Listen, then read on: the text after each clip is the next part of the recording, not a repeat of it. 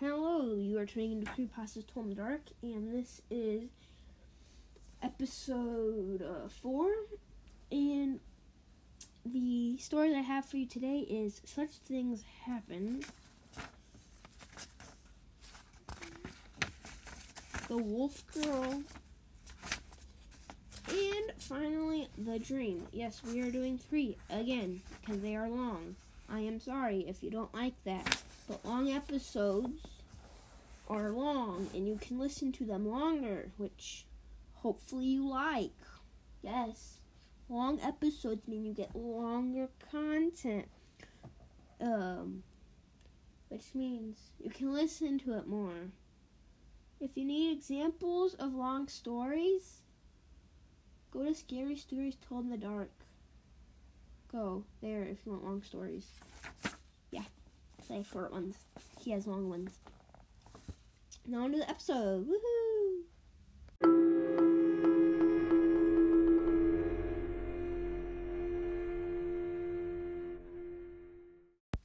Such things happen.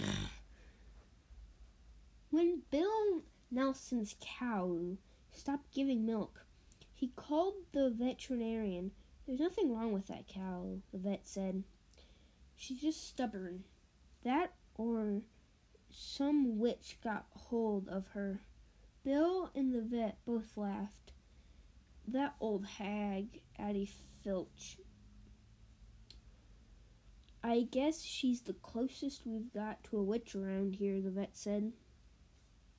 But witches have gone out of style, haven't they? Bill had had a run-in with Addie Fitch the month before. He had hit her cat with his car and killed it. I'm really sorry, Addie Fitch, he told her. I'll get you a new cat, just as pretty, just as good. Her eyes filled with hate. I raised that cat from a kitten, she hissed. I loved her. You'll be sorry for this, Bill Nelson. Bill sent her a new cat and heard nothing more. Then his cow stopped giving milk. Next, his old truck broke down. After that, his wife fell and broke her arm. We're having a lot of bad luck, he thought. Then he thought, maybe it's Addie Filch getting even. And then, hey, you don't believe in witches. You're just upset. But Bill's grandpa believed in witches.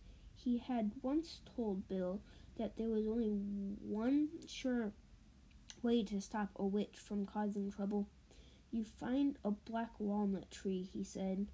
You draw her picture on it, then you mark it with an X where her heart is. Then you drive a nail in the X every day. You drive it a little deeper. Then if she's causing the trouble, he said, she'll feel pain. When she can't stand it anymore, she'll come to you or send somebody to try to borrow something or give her what she wants to break the power of the nail, and she'll go on to tormenting you. But if you don't, she'll have to stop or the pain will kill her. That's what his nice, gentle old grandpa believed. It's pure craziness, Bill thought. Of course, his grandpa didn't have much schooling. Bill had been to college. He knew better. Then Bill's dog Joe, a perfectly healthy dog, dropped dead just like that.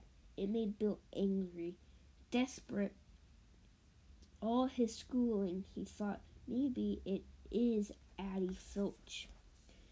After all, he got a red crayon from his son's room and a hammer and a nail and went into the woods. He found a black walnut tree and drew a picture of Addie Filch on it. He made an X where her heart was, just like Grandpa had said to do. With the hammer, he drove the nail a little way into the X. Then he went home. I feel like a fool, he told his wife. You should, she said. The next day, a boy named Tim Logan came by. Addie Filch isn't feeling well, he said. She wonders if she could borrow some sugar from you. But Nelson stared at Timmy in amazement. He took a deep breath to tell her, I'm sorry, but I don't have any sugar right now, he said. When Timmy Logan left, Bill went back to the walnut tree and drove the nail another inch. The next day, the boy came back. Addie Filch is pretty sick, he said. She's wondering if you got any sugar yet. Tell her I'm sorry, Bill Nelson said. But I don't have any. When Bill went out into the woods and drove the nail in another inch. The following day, the boy was back. Addie Filch is getting sicker, he said. She really needs some sugar. Tell her I don't have any, Bill answered. Bill's wife was angry. You've got to stop this, she said. If this mumbo-jumbo works, it's like murder. I'll stop when she does, he said. Tomorrow dusk, he stood in the yard staring at the ridge where the old lady lived, wondering what is going on up there.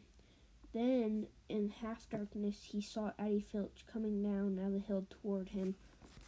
With her pinched, bony face and her old black coat, she did look like a witch. As she got closer, Bill saw that she could barely walk. Maybe I'm really hurting her, he thought. He ran to get his hammer to pull the nail out, but before he could leave, Addie Filch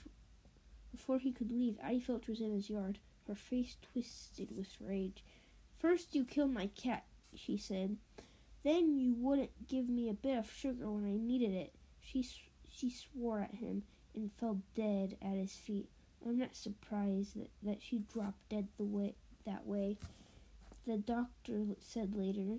She was very old, maybe 90.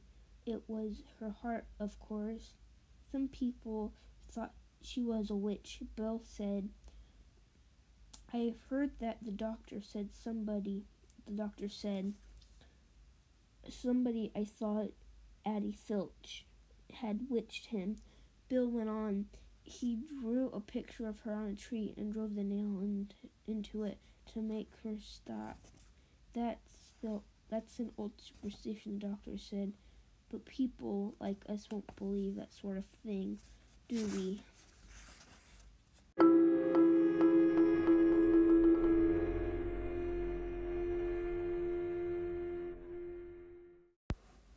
The Wolf Girl. Travel northwest into a desert from Del Rio, Texas, and eventually you'll come to Devil's River. In the 1830s, a trapper named John Dent and his wife Molly settled where Dry Creek runs into Devil's River. Dent was after beaver, with plentiful there. He and Molly built a cabin from brush, and near it they put up a arbor to give them shade.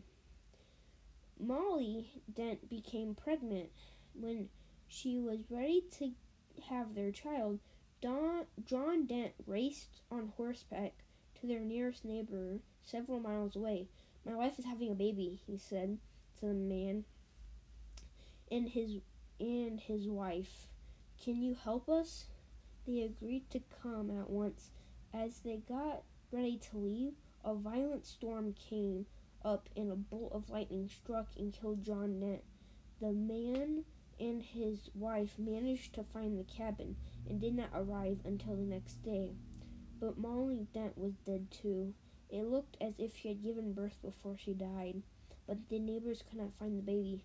Since there were wolf tracks all around, they decided the wolves had eaten it. They burned Molly Dent and left. A number of years after she died, people began to tell a strange tale. Some swore it was true. It was a true story. Others said it never could have happened. The story begins in the same settlement a dozen miles from Molly Dent's grave. Early one morning, a pack of wolves raced in the desert and killed some goats. Such attacks were not unusual in those days, but a boy thought he saw a naked young girl with blonde hair running with the wolves. 1 or 2 years later, a woman came upon some wolves eating a goat they had just killed. Eating the goat with them, she claimed, was a naked young girl. She, with long blonde hair. When the wolves and the girl saw her, they fled. The woman said that at first the girl ran on all fours, then she stood up and ran like a human, swiftly as the wolves.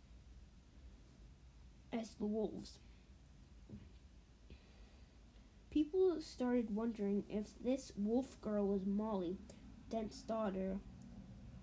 He had a mother wolf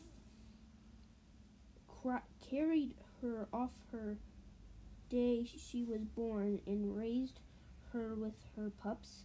If so, by now she would be 10 or 11 years old.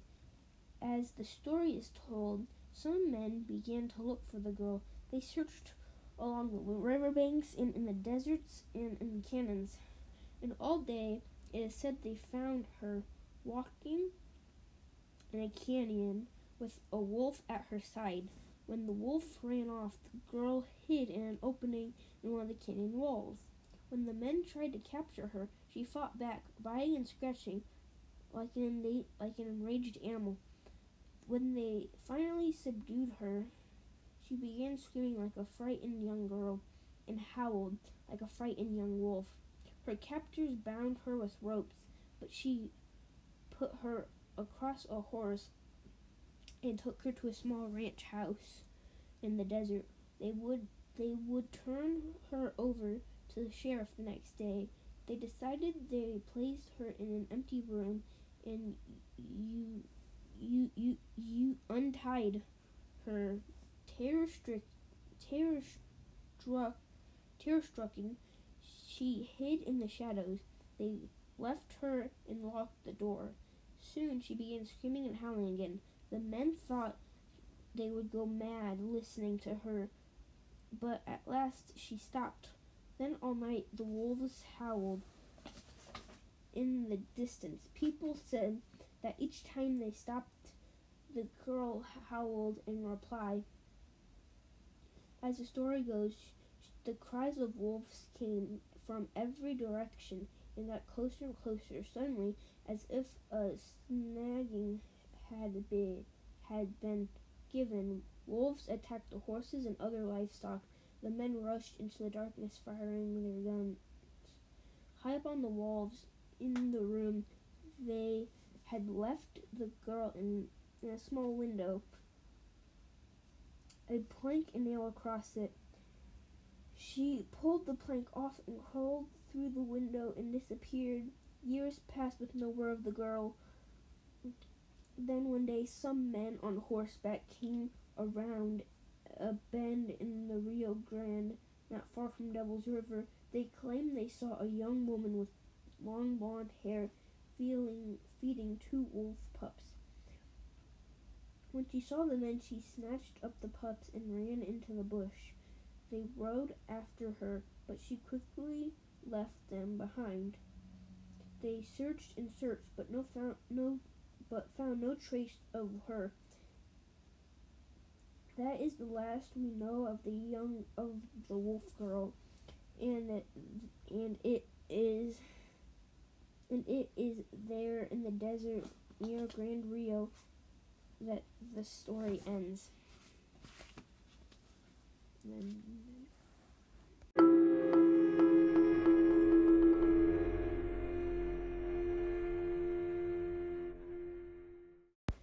That dream.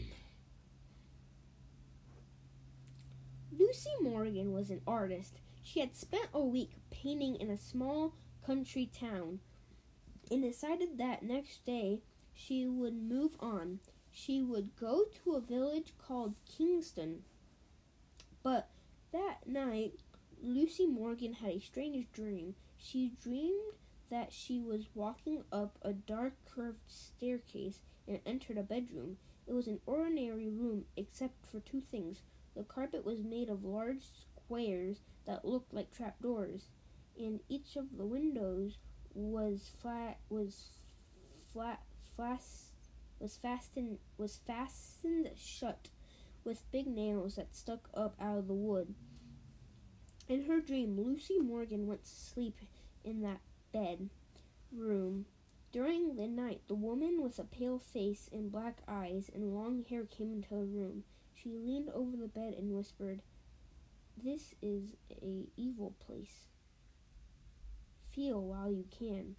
When the woman touched her arm to hurry her along, Lucy Morgan woke up from her dream with a shriek. She lay awake the rest of the night, trembling. In the morning, she told her landlady that she had decided to go to Kingston after all. "I can't tell you why," she said. "I just can't bring myself to go there. I just can't bring myself to go there." "Then why don't you go to Dorset?" the landlady said. "It's a pretty town, but it isn't far." Lucy Morgan went to the Dorset. Someone told her she could not find a room in a house at the top of the hill. It was a pleasant-looking house, and the landlady there, a plump, motherly woman, was as nice as could be. "Let's look at the room," she said. "I think you'll like it." They walked up a dark curved staircase like the one in Lucy's dream. In these old houses, the staircases are all the same, Lucy thought, but when the landlady opened the door of the bedroom in her dream with the same carpet that looked like trapdoors and the same windows fastened with big nails, "This is just a coincidence," Lucy told herself. "How do you like it?" the landlady said. "I'm not sure," she said. "Well, take your time," the landlady said. "I'll bring up some tea while you think about it." Lucy sat on the bed, staring at the trapdoors and the big nails. Soon there was a knock on the door. "It's the landlady with tea," she thought, but it wasn't the landlady. It was the woman with the pale face, the black eyes, and the long black hair. Lucy Morgan grabbed her things and fled. Boo! I'm scared.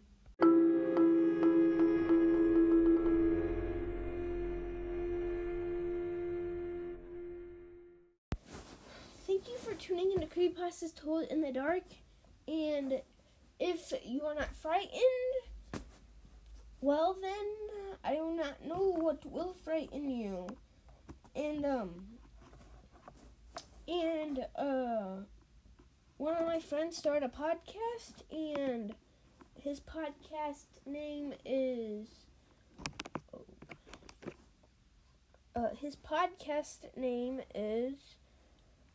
Talk the Talk with Sports. And if you like sports, go visit Talk the Talk with Sports, and I think you'll enjoy it. And yeah, just go visit him and rate him nice and stuff, and say positive things. Don't be mean and be like, "This sucks. I don't like this. You're bad." Say positive things, please. Please don't be rude and mean, because that's just bad and mean and rude, and no one likes that.